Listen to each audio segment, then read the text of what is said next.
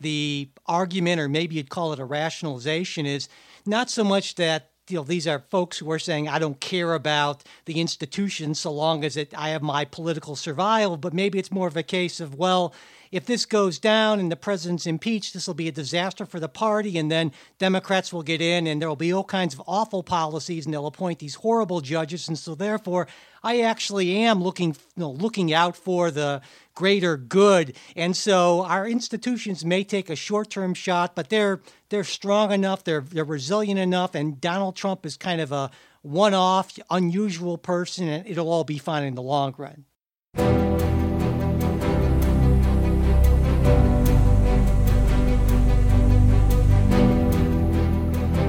Hey everybody, it's Jenna from the Democracy Works team, and this is actually the only time you are going to hear me in this episode.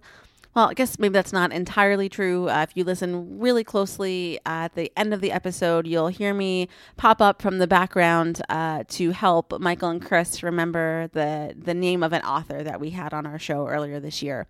But beyond that, this is going to be a roundtable discussion between our own Michael and Chris, along with Michael Baranowski, who is a political science professor at Northern Kentucky University and one of the hosts of a show called The Politics Guys. We were really grateful for him to invite Michael and Chris to talk with him. This episode will also be going out on the Politics Guys feed. And they have a pretty wide-ranging discussion about democratic legitimacy.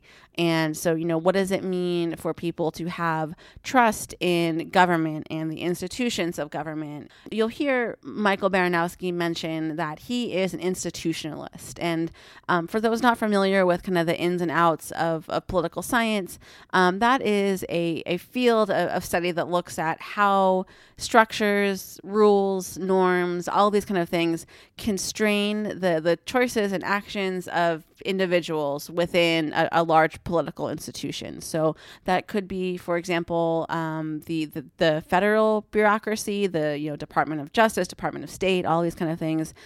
So basically, all of these structures that are in place to help act as a check on the power or the latitude that any one individual has. And of course, with the impeachment inquiry going on right now, we are seeing some of these individual bureaucrats, kind of part of this institutional framework, come forward and tell their stories. They also touch on the concept of epistemic polarization, which is something that we first heard about on this show in our episode about conspiracies and the new conspiracism with Nancy Rosenblum and Russell Muirhead when they were on talking about their book, A Lot of People Are Saying. So you'll hear that come up here. We also talk a little bit about our discussion with Andrew Sullivan and some of his hypotheses that we might be heading toward a culture where things like impeachment are going to become a new norm in and of itself as we continue to become more and more politically polarized. So without further ado, here is our own Michael Berkman and Chris Beam in conversation with Michael Baranowski of The Politics Guys.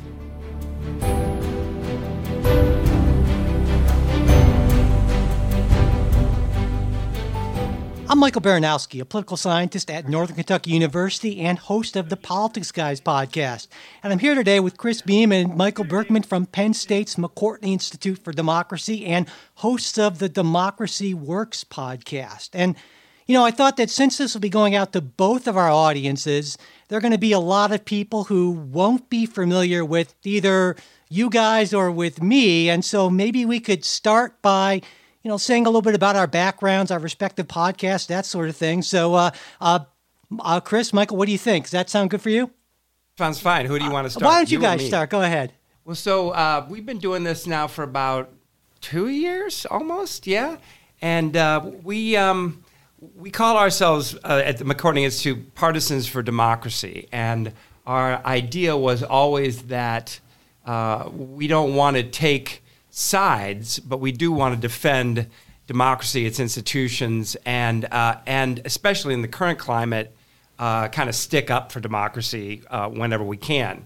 And that means helping people kind of understand at a higher level what's going on, at a more abstract level, not so much the horse race, not so much the news, or at least the daily kind of news cycle, but more about what is going on and how does it impact democracy and how do we understand it in terms of democracy? Yeah, so Mike, that was Chris. This is Michael. And one thing we try to do, therefore, is to have on guests who are involved in democracy in some way. Some of them are, sometimes we have on people who are within government doing the hard work of democracy. At other times, we have on activists. We have on scholars who are studying different aspects of democracy. We have on journalists who cover democracy and politics. We have on people that are area experts on other countries which are undergoing their own struggles with democratic erosion. So we have our guests, and we try to have some discussion about what the issues they raise about democracy are and why they're important. Yeah, and I think that's just so important because it's easy to get lost in the day-to-day and not, be able to pull back and look at our democratic institutions. And that's one of the reasons why I was so excited about having a chance to talk with you guys, because on the politics guys, we're very much, we do a lot of the day-to-day, kind of a weekly, review of what's been going on from a bipartisan perspective. We always have someone from the left, and usually that's me, or someone from the right on. And while we do some interviews and so forth with people who can kind of pull back, we're much more day-to-day or week-to-week oriented. And I think having that again, ability to pull back and look at that is so important. And, given, as you said, what's been going on, I thought this really raises some very important questions about our institutions and how they function. There's been all this talk about, constitutional crises and so forth. And so this is a great, in a weird way, a great moment for us to maybe be having this conversation. And one thing, I realized that, 2 of our last 4 presidents now have been through impeachment proceedings and 3 of our last 9. And to me, that sounds kind of unusual, I would say. And I was wondering what you guys thought, what does that tell us about the moment that we're in, or the era that we're in? I think at some level, you're right. There is something distinctive about politics right now. I don't know that it's reasonable to expect that the phenomenon of impeachment would be any different from a lot of other challenges and undermining of norms throughout kind of the democratic process. And given the fact that you have such a hyper-partisan electorate, and you have such a knife edge in terms of balance of power within the electorate, it just kind of, within the government, it kind of stands to reason that impeachment is going to be yet another manifestation of that broader phenomenon. Yeah, Mike, it could also be presidential power is much greater now than it used to be, and so presidents may push what it is that they can do more than they might have in the past. When I was thinking about this question, you had told us about it in advance, and I think of this impeachment as much more like Nixon's impeachment than it is like Clinton's, in that both dealt with a president abusing his power in pursuit of damaging a potential political opponent. Clinton's, I think, was of a whole different thing because Clinton's behavior wasn't really related to his powers as president or his behavior as president. So maybe the connection between Nixon and Trump is Roger Stone. Yeah, I guess so. Absolutely.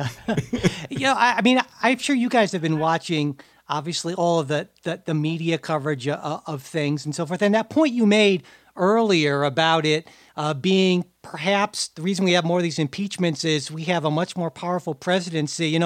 I think that's a viewpoint that we haven't heard a lot. I think there was an article maybe a couple weeks ago I saw, it was either Reason or some kind of Cato libertarian sort of thing making that same argument. And it's interesting to me that in all the talk about this, we don't really tend to look at maybe some of those, institutional structural factors as to why impeachment might be more likely today than when the presidency was far less powerful.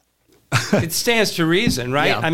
You also have a Congress that is far more oriented towards party than it is towards defense of itself as an institution. Right. What was it that Charlie Dent. Yeah, that Charlie Dent told us when he was here. So Charlie Dent, the former Republican congressman from Pennsylvania who left in 2018, told us that one of his concerns is that many in the Republican Party don't see themselves as protecting or speaking for Congress, but rather protecting and speaking for Trump.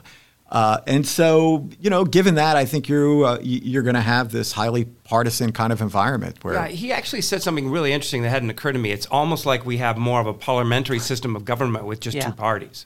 And so that's not a great recipe for defending. Well, not in a divided system, not in a divided power system. Right. I mean, the thing about parliamentary systems is that the executive is not usually separate from the. And usually has the parliament. less power. But it just stands to reason that you're going to have more, almost exclusive focus on the president when Congress sees itself as acting as an agent of the president and the president's party. Right. When you have a situation where separated powers actually means one party has one institution and another party has another, it's kind of, I don't think we should be that surprised that they push it to the extremes of their power in that kind of conflict. I mean, I really feel like this is something that maybe, I don't know if I'd say that the framers got wrong, but it seems to me that they built a system based on an assumption of institutional struggle. But really what we have now is a system based on party struggle. And so you could take that a step further and say, well, given that, maybe we don't have the ideal institutional setup for kind of how this is broken down. They should have foreseen the formation of parties. It came about very quickly. But they really designed a system that didn't really seem to incorporate consideration of parties. Absolutely. The other thing that adds to this is just the decline of any sense of my opponent is merely my opponent and not my enemy. Or maybe it's the rise of the alternative position where if my opponent were able to achieve power, it would be a disaster for the country.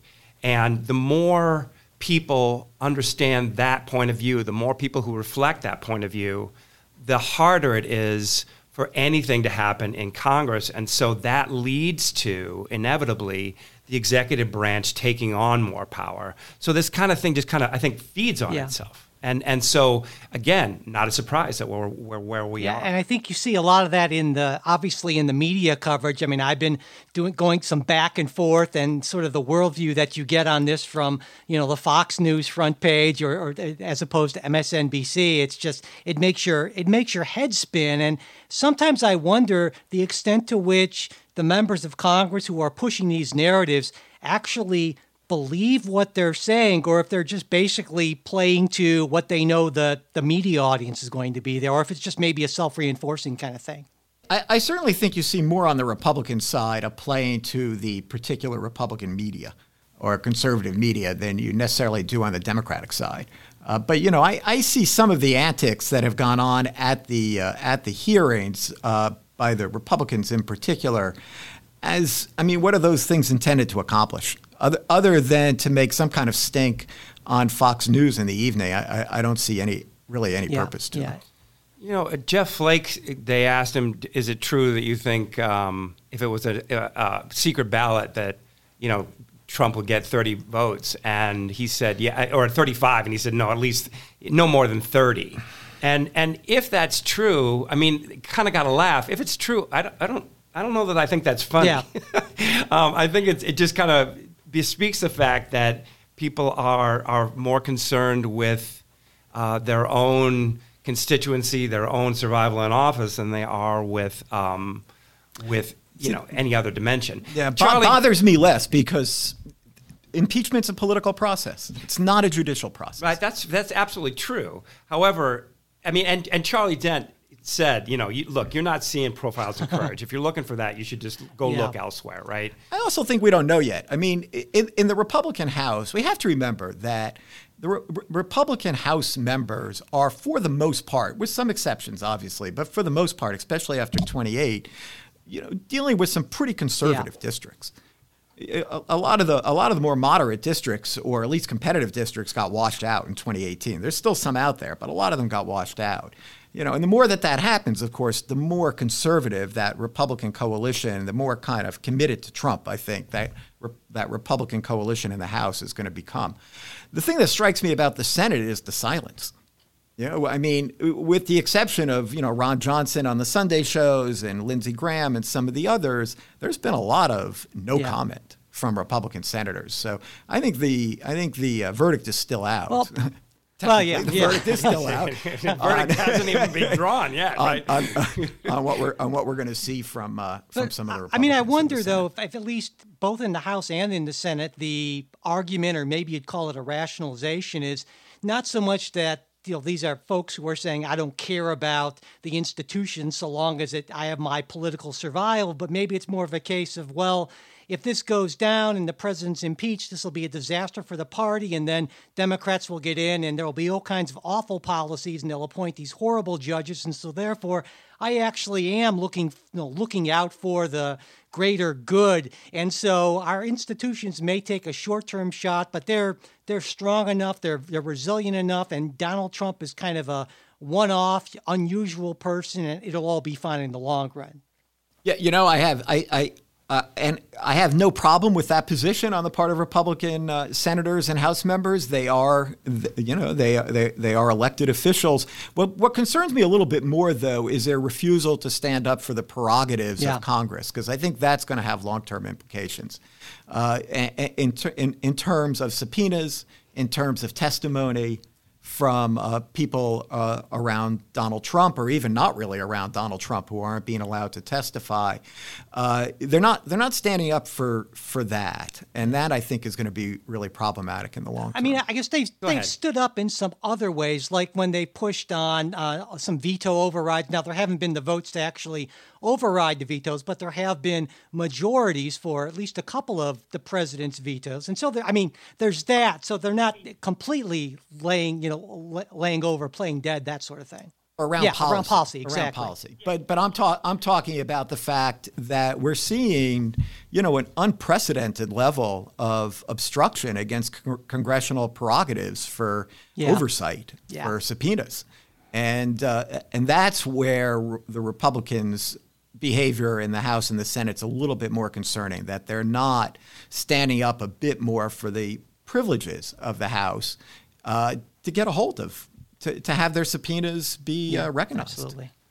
So how do you guys see sort of the best case outcome of this entire process? And I don't mean from a partisan standpoint, who wins and who loses, but at this point, what's the outcome you think that does the least long-term damage to kind of the legitimacy of our system, our institutions? Is there even an outcome at this point that would be that like that? Do you think? Well, I have a couple of ideas along this line. One is that I hope that one thing that comes out of this is some education, some communication to the American public about what the bureaucracy does, about what the role of all these government officials is supposed to be. The fact that we have this apolitical bureaucracy intentionally. We had a whole progressive era to go over this stuff, right? To move away from machine politics, to move away from political control of the bureaucracy. So it would be nice to have some sort of for one thing to come out of this, for there to be some appreciation for what the role of these people might be in a democracy. I think we saw a little bit of that last week, actually. I think there's some other things that I hope to see come out of this too. I hope that whatever is decided is followed by both parties and by all the actors involved, that the decisions that are accepted. I think it's already, we're down a really bad road here on the way that congressional subpoenas are being completely ignored.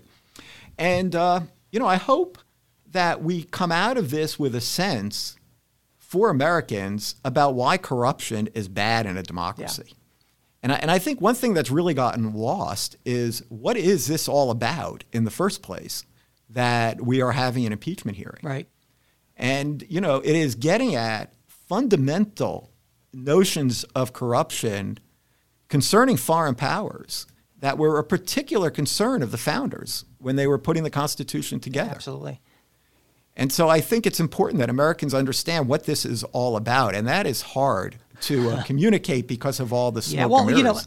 I think in terms of the difficulty of communicating it, there's this sense, certainly on the right, that anyone who pushes back against the president in the executive branch is part of the deep state. And some, I think, have argued, well, no, that's just how the bureaucracy works, no matter who the president is. And it's one thing to, stage a coup. It's something else to just kind of engage in your due diligence or your duty as a bureaucrat, as another official who also has a duty to uphold and defend the Constitution of the United States. And I think that's kind of gets lost in the shuffle there, that this is kind of how the bureaucracy operates no matter who the president is.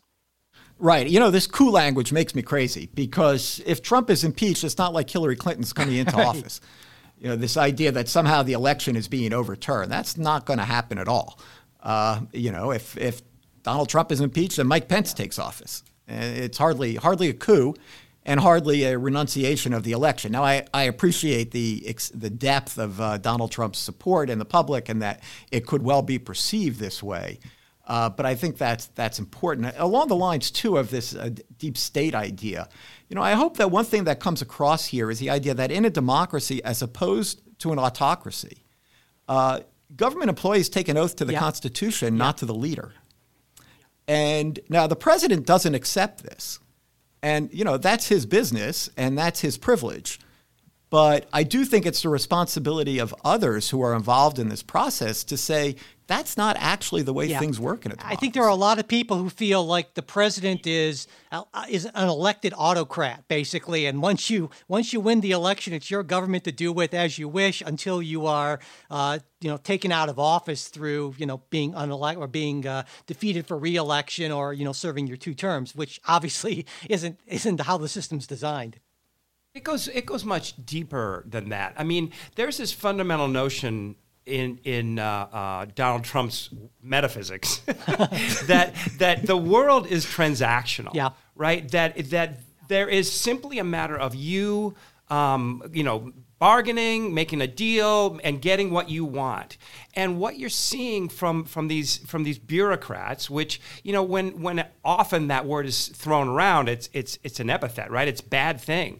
But you see these people who have taken oaths, who are committed to public service, who try to behave with honor and rectitude, and those things just are not. And I would love to hear a counter argument to that, right? I mean, I'd love to hear someone who saw this testimony and didn't come away with that, or with that impression. And in Donald Trump's worldview, there just is no place for that. There's no legitimacy to that. It's simply a matter of getting what you want through the actions of another, or, by coming to an agreement with another. And I think that is, in some ways, the worst thing that is coming out of this presidency, because it's almost impossible to sustain a democracy unless there is some common sense of honor, of saying what you believe, of making a commitment and then coming through with it, right? And so anyway, I mean, here ended the sermon, but... Well, the most concerning part about the transactional nature of his politics, I mean, on the one hand, people knew what they were getting. Maybe that's why they wanted a business person. They thought he would bring that in, right? But I think it's important that people understand that at least in this case of Ukraine, and I would suspect in some other areas as well, these transactions are for his personal political gain, not promoting the national interest. I mean, that is the core of what's going on here, is that a foreign country was asked to interfere in our elections to help the president's reelection chances, and that he used the power of his office to extract that favor from another country. Now, he didn't get it because the whistleblower, but nonetheless, that is what he tried to do. I think that's a form of corruption that is extremely dangerous in a democracy. And one that was explicitly addressed within because they understood framers. Right, because they understood how corrosive it is. Right. I mean, if you do not expect that your elected leaders are acting in your own are acting in the interest of the country, Yeah, Yeah. You have some fundamental issues in a democracy. And so the argument is, I mean, and I think you're getting more and more of this from the Republicans, is it was bad, but it's not impeachable. As if to say, we are defining deviancy down in the, God bless him, Pat Moynihan, right? The idea There's a that, phrase that keeps on giving. Yeah, exactly. Yeah. So we are getting to the point where what used to be absolutely scandalous has now become, well, it's just the way politics is. And if that's true, and if we have to be realistic about this, and we don't even affirm the idea that there are ideals, that there are standards, then it becomes very difficult over time to sustain a democracy. Yeah, I mean, I think there's still some open question to this. We all know that Donald Trump's defied norms right and left and all this. But what happens, going forward? And to some extent, certain norms, once they've been broken, they're never coming back. Others may just be codified. And therefore, I wouldn't be surprised at some point that we see some kind of law that candidates have to show their tax returns. We're already seeing it in some states. That would be sort of codifying the norm that he broke. But there really is the risk that some of this will just be seen as how we do things going forward. I mean, the corruption part of it obviously is bad, but what concerns me more as an institutionalist is the other part of it is not that the Republicans and the president are saying, well, they don't have a case, but that, no, the very investigation, the very exercise of this authority is illegitimate, is fake, is a sham, is a witch hunt. And that to me is the deeper problem that I'm concerned might, resonate. Getting back to the media, that would be a useful thing to be emphasized. Of course, this is their right and prerogative, and some might argue their responsibility. But I think, and that's the problem, right, is that trying to focus on process arguments and that sort of thing, that tends to be not really in the wheelhouse of most media these days. Not very, so I think that's a big problem there. It is really hard to take a step back when there's so much stuff happening every day, right?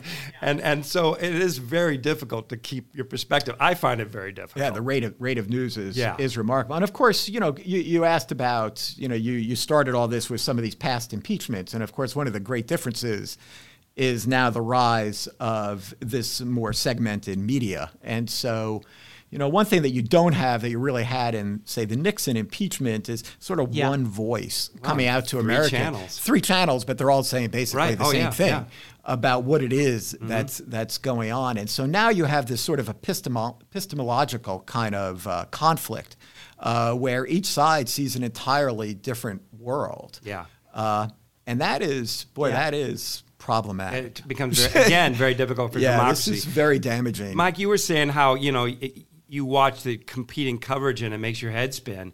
I watch the competing coverage and it leads me to despair. Yeah. If these two worldviews, these two ways of seeing the same reality are so different that there's literally where do you start to try to bring these two factions together, not in terms of objectives or in terms of morality, just in terms of what, like Michael said, epistemology. What are the facts here? Yeah. If we can't get to that, again, sustaining a democracy becomes very difficult. It's even rough when you have people who want to engage in this, because that's what we do on the Politics Guys pretty much every week. My conservative co-host and I, and still we will have moments where it just seems like we're talking past each other. And, oftentimes I'm hosting with somebody I've known for 20 plus years, a guy of good intentions, but he's in his universe and I'm in mine. And if it's that difficult for us, how difficult it's got to be for, everyone else who, isn't that committed to that. It's just, it can lead you to despair, I think. And it seems to me that where we're headed here with this particular process is, I don't see a real viable path to anything but a party line vote in both chambers. And that really concerns me, quite a lot. I mean, maybe I'm holding out for Mitt Romney or Susan Collins or something like that, but I think that's maybe hoping against hope. I think that, especially looking in the Senate, that there are a fair number of senators facing either, competitive races in purple, if not blue states, as well as some senators just leaving the chamber who we really have not heard very much from. So I'm not completely convinced that the vote will be straight party line. I think there's a probability well above zero that it won't be. But I'm not naive either. I think there's certainly in the House, there's a real good chance it will be. But in the Senate, I think that even just looking at their own electoral dynamics, I just find it hard to believe, for example, that, a Susan Collins and a Joni Ernst and a Cory Booker and a senator from North Carolina whose name is slipping me right now, Tillis, right? Yeah, Tillis, yeah. are going to find it so easy to vote against impeachment. It is. You just had. Don't want to read too much into it, but you just had Kentucky and Louisiana. I think the argument or the presumption that if you don't cohere or affirm Donald Trump and his narrative, that you're going to lose. I don't know that necessarily get you over the finish line the way it did maybe 2 years ago. And if that's the case, then if it is indeed the case that these politicians are operating solely according to their self-interest, if it were to be the case that their self-interest perception is going to change, well, then all bets are off. Yeah, I also think that from the leadership's perspective, a straight party line vote might not be actually what they need. And in other words, McCarthy and McConnell might both feel at some point that they've got to let some of their members just do what they need, even while they whip it to know that they've got the votes that they need. So that would come across, right? You know what I mean there, Mike. So it might come across as a bipartisan vote. They got some Republican votes. It doesn't mean it's going to put them over the top. But I could easily see McConnell telling some of his members, vote the way you feel like you need to vote, because the most critical issue for us, from McConnell's perspective or McCarthy's, is trying to retain or gain back control. But and from a kind of strategic Republicans Democrats standpoint, more from kind of a legitimacy standpoint, I just think having a straight party line vote either way, whether it's is essentially.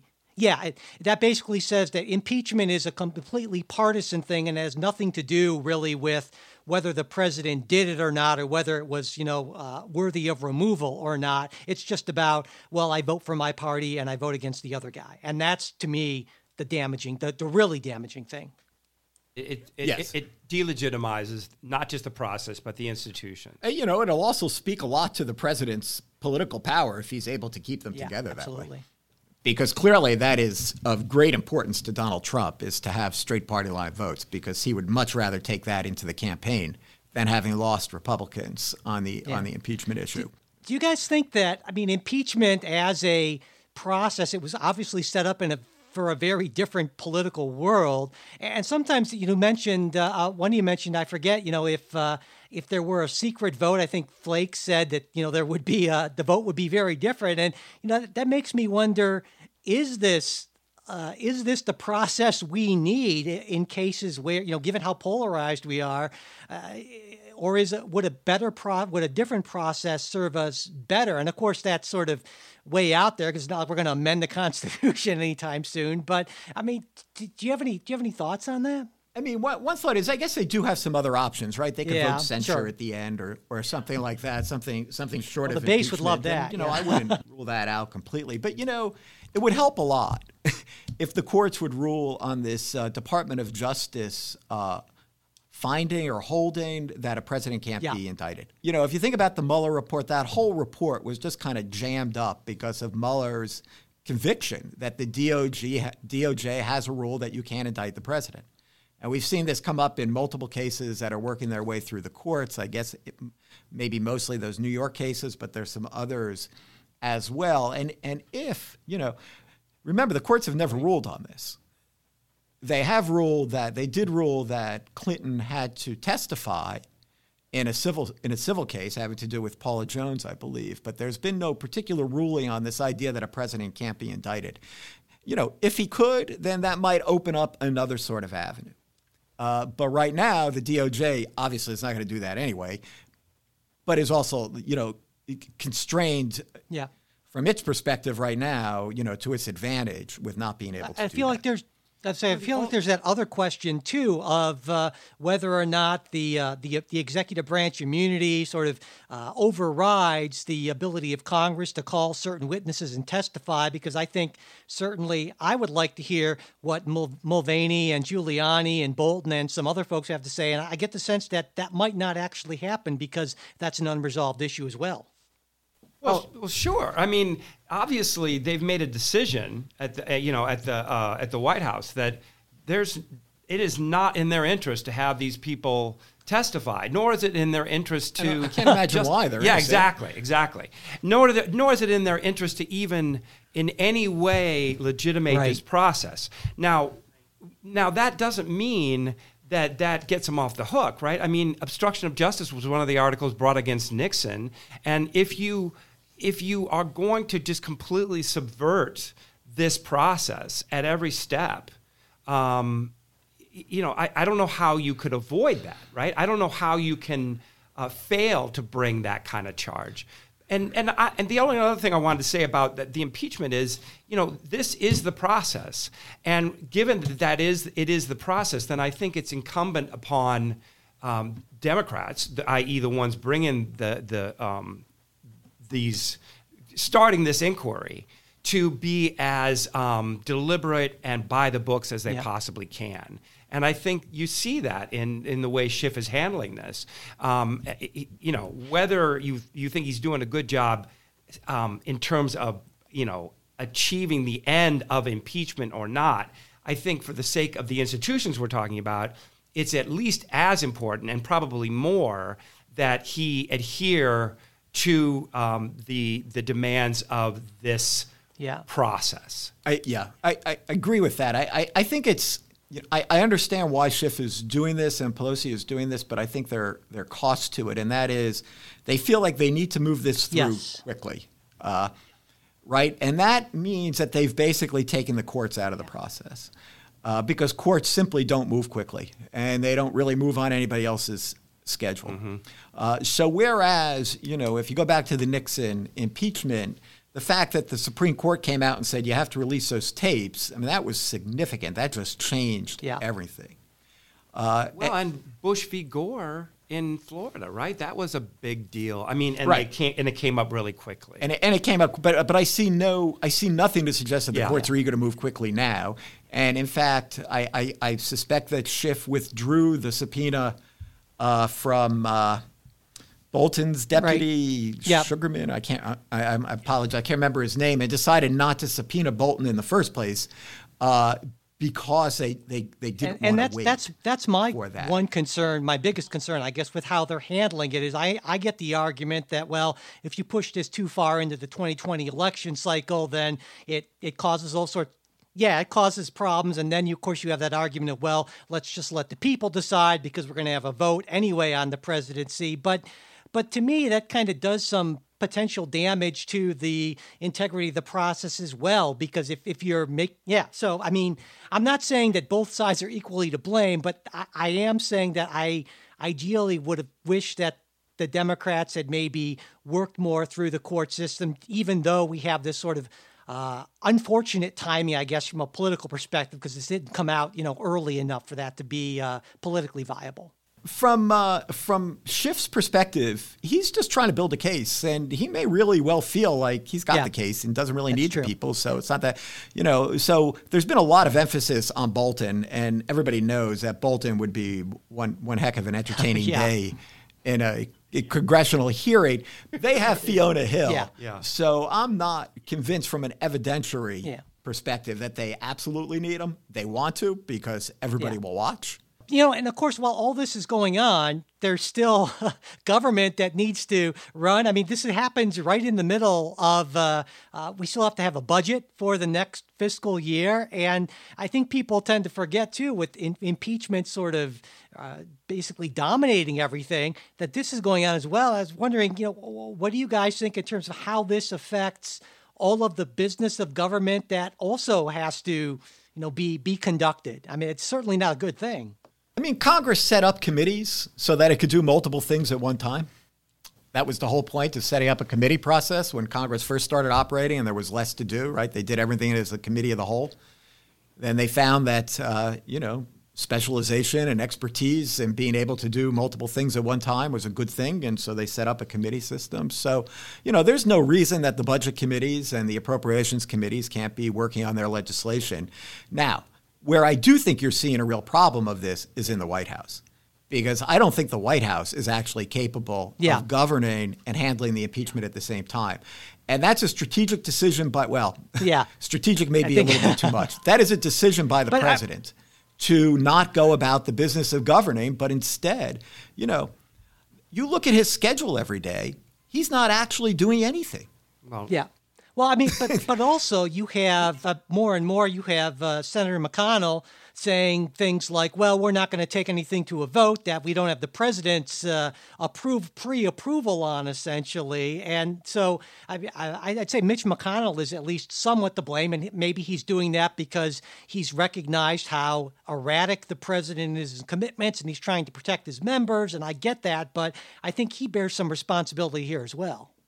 I think that's the broader point, I mean, the idea that, this might really gum up the works, it was not, this Congress was not exactly a picture of efficiency, beforehand, right? And the issues that, the impeachment process might bring up, i.e. this kind of sense of enmity, animosity, less inclination to moderate or to compromise, all those things were there in spades long before this happened. So, I mean, I just find it not a very interesting argument. Yeah, I mean, Mike, take the counterfactual. We're going into an election year, but there's no impeachment going on. Do you think either side is really eager to give the other side wins going into an election year? That's a good point.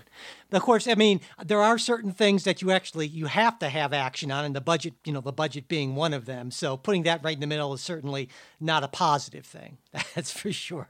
But looking past this, I mean, there are some people who say, well, Donald Trump, he's an outlier, and we can expect a return to kind of more of a return to normalcy, whether it's 2021 or 2025. Only Donald Trump can get away with this sort of norm breaking and so forth. And I think there are a lot of Republicans who would like to believe this. But then there are some Republicans who say, you know what, this is a new era, a new time, and we're going to see just all-out war of all against all, and every president's going to be impeached from now on, and this is the beginning of the end.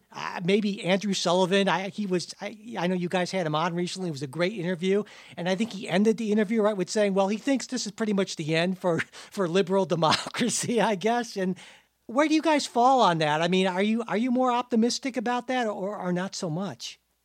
Yeah, so I mean, on the sense of impeachments, Obama wasn't impeached, and they couldn't find anything on him. Not to say that they wouldn't have if they. But they couldn't find anything on him. So I mean, one lesson there is don't be corrupt and have really good White House counsel who instruct you on how to behave properly, and you could keep yourself out of trouble. But I think maybe the larger issue here is what is the consequence for the Republican Party of this impeachment? So if there is no consequence, then I think you're right. They just see it, we'll do this too, and we could just do what we want, and we'll be in this perpetual battle. But if they do take a beating for it, which I think is not outside the realm of possibility, I'm not predicting it, I just think it's not outside the realm of possibility, and it's a much smaller Republican Party, then maybe there'll be some thought about going forward. Do you? I don't know. Yeah, I don't know. Exactly. I don't feel like. Well, I think a good beating does lead political parties to have to reappraise a little bit. Of course. But there was a memo that came out after Romney's defeat in which the Republicans said, "Here's all the things we have to do." Well, that was wrong, and they did exactly the opposite, and they got reelected. Right. So the point is, the point is avoid your consultants. What's going to happen? And anybody who has any confidence in either a pessimistic or an optimistic point of view, I think, is but you're missing. You're missing my point. They will know full well if they took a beating. Well, yeah. Oh, sure. Okay. I mean, if they lose the Senate, which is within the realm of possibility, if they lose the White House, and if their House majority were to continue to shrink until it's really just sort of the hardcore state legislatures, and they take some beatings in the states, which might also be possible because they have a lot of vulnerable people there, given how many wins they had in the last 15 years. then, maybe there'll be some self-reflection and new leadership that emerges. I don't know that will happen. I just think that taking an electoral beating is something that could potentially lead to something. It could be, but it could also just reinforce and cauterize this sense of outrage and disconnection and enmity towards the other, right? You have a stronger Republican Party, a stronger base that is more associated with a sense of resentment. I mean, you also have really severe delegitimation of some governing institutions, and so that is going to be very hard to come back from. Regardless, this is not going to just turn on a dime. The idea that once Donald Trump is out of office, everything's going to go back the way it was. I just think that's just that is naive. Again, not what I'm saying, but yeah. But I wonder if it's a case where you need both the environment and the individual, and Donald Trump was either the right or the exactly wrong man at the right time, essentially to take advantage of our moment in time, and whether or not absent unique personality like Donald Trump, how likely it is that we're going to have more people who come up in either the Republican or Democratic Party say, well, this is the way to do it, to basically forget about all the norms and to just ram through as sort of authoritarian populist sort of leadership, whether it's on the left or the right. And to me, that's maybe the greater concern, that perhaps our system is vulnerable to that sort of thing because of the polarization that we see. And, do we have more Donald Trumps waiting in the wings who've learned that lesson and will, sweep in after this? And that's my concern, I guess. Well, and who could be far more strategic, far more politically savvy than Donald Trump was, right? And if that were to be the case, then like a Putin type of person. You see that in other if you take countries. If you take Putin's sort of strategic knowledge and put it into Donald Trump and have that person running things, well, there'd be all this corruption, but we wouldn't know anything about it because the people would be much more competently corrupt, I would think. So there's And the people who were trying to bring that to people's attention would be in far more trouble disappear than they or are something. right now. Yeah, exactly. That's my concern. So, well, let's not be maybe too pessimistic. I'm wondering, do you feel like there are real things, valuable things, not pie in the sky stuff that we can do to maybe make this less likely? I mean, I feel like that with both of our podcasts, we're kind of trying to do that, to get people in the case of the Politics Guys, sort of talking to each other from opposite sides, and in Democracy Works, to sort of pull back and look at these bigger, more fundamental issues. But of course, our impact is sadly much more limited than we'd like it to be, right? I mean, and we see, whether it's the podcast world or the regular media world, where it's the extreme partisanship preaching to the choir that really gets all the virality. And so sometimes that depresses me a little bit. I mean, well, what do you guys think? I think there's an audience these days for commentary that is not deep in the partisan mire, that people are actually taking a hard look on their democracy. I think that when they see democracy kind of threatened, then they sort of wake up a little bit. And I believe we've seen that over the last couple of years. I think we've seen it in the way that books like Democracy Dies moves to the top of the bestseller. How Democracies Die moves to the top of the New York Times bestsellers list. That podcasts on topics like this are, gaining an audience. People are listening. They're coming back week after week.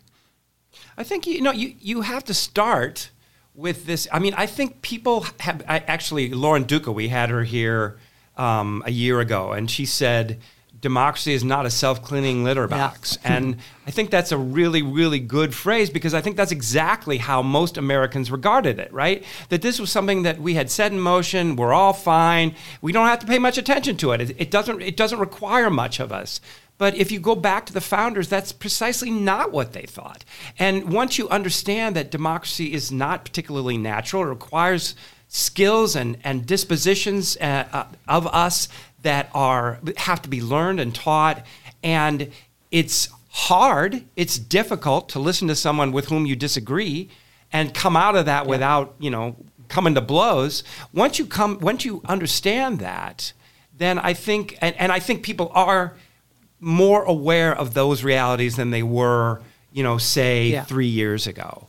And so because of that, I do think there is a at least grounds for hope. Yeah. Well, I was talking to Larry Lessig on the show a couple of weeks ago, and he said that one of the outcomes, I guess you could say, of the progressive movement is it put a greater burden on us as individuals to be more informed by making the system more small d democratic, and that does take quite a lot of work and much more impact much more effort than if we had a much more elitist system of government.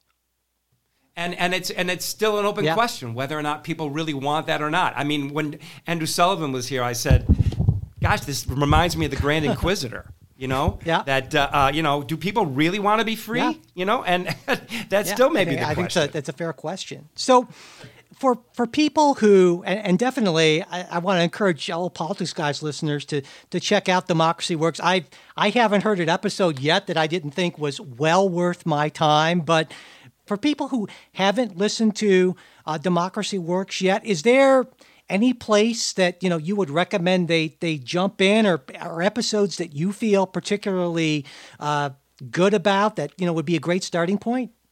Well, sure. Great question, and I appreciate it. Thank you. Thanks.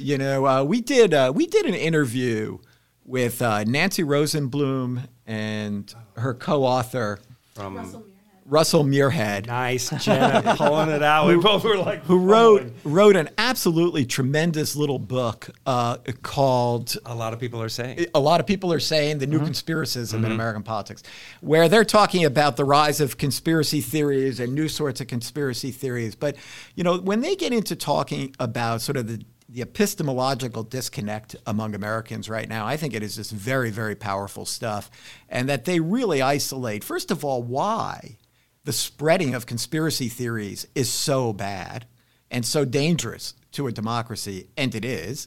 Why it's especially bad when that is coming directly out of the White House. And what it means for democracy that some Americans are living in a conspiratorial world and others are living in a fact-based world. So I think I that's one of my favorites, and a book that really had an impact on me. It's a really good book. And the Andrew Sullivan one is very so good well too, written. because Andrew Sullivan is just sort of brilliant and interesting and provocative. Yeah. I mean, the other one that comes to my mind is Larry Diamond. In his, he has a new book called Ill Winds, and it's a very brave book for an academic, because he names names and he says this is bad. I'm not talking about in the United States. I'm talking about how he evaluates the threats of Russia and China to democracy, not just in the United States but throughout the world. And like I say, it's an impressive book for someone who is genuinely one of the leading figures in democracy in the academy for decades. Oh, we should probably plug our only returning podcast guest, which is Laura Rosenberger, who's the director of the Alliance for Protecting Democracy at the German Marshall Fund in D.C. And a proud alumna. And a proud alum of Penn State, yeah. And,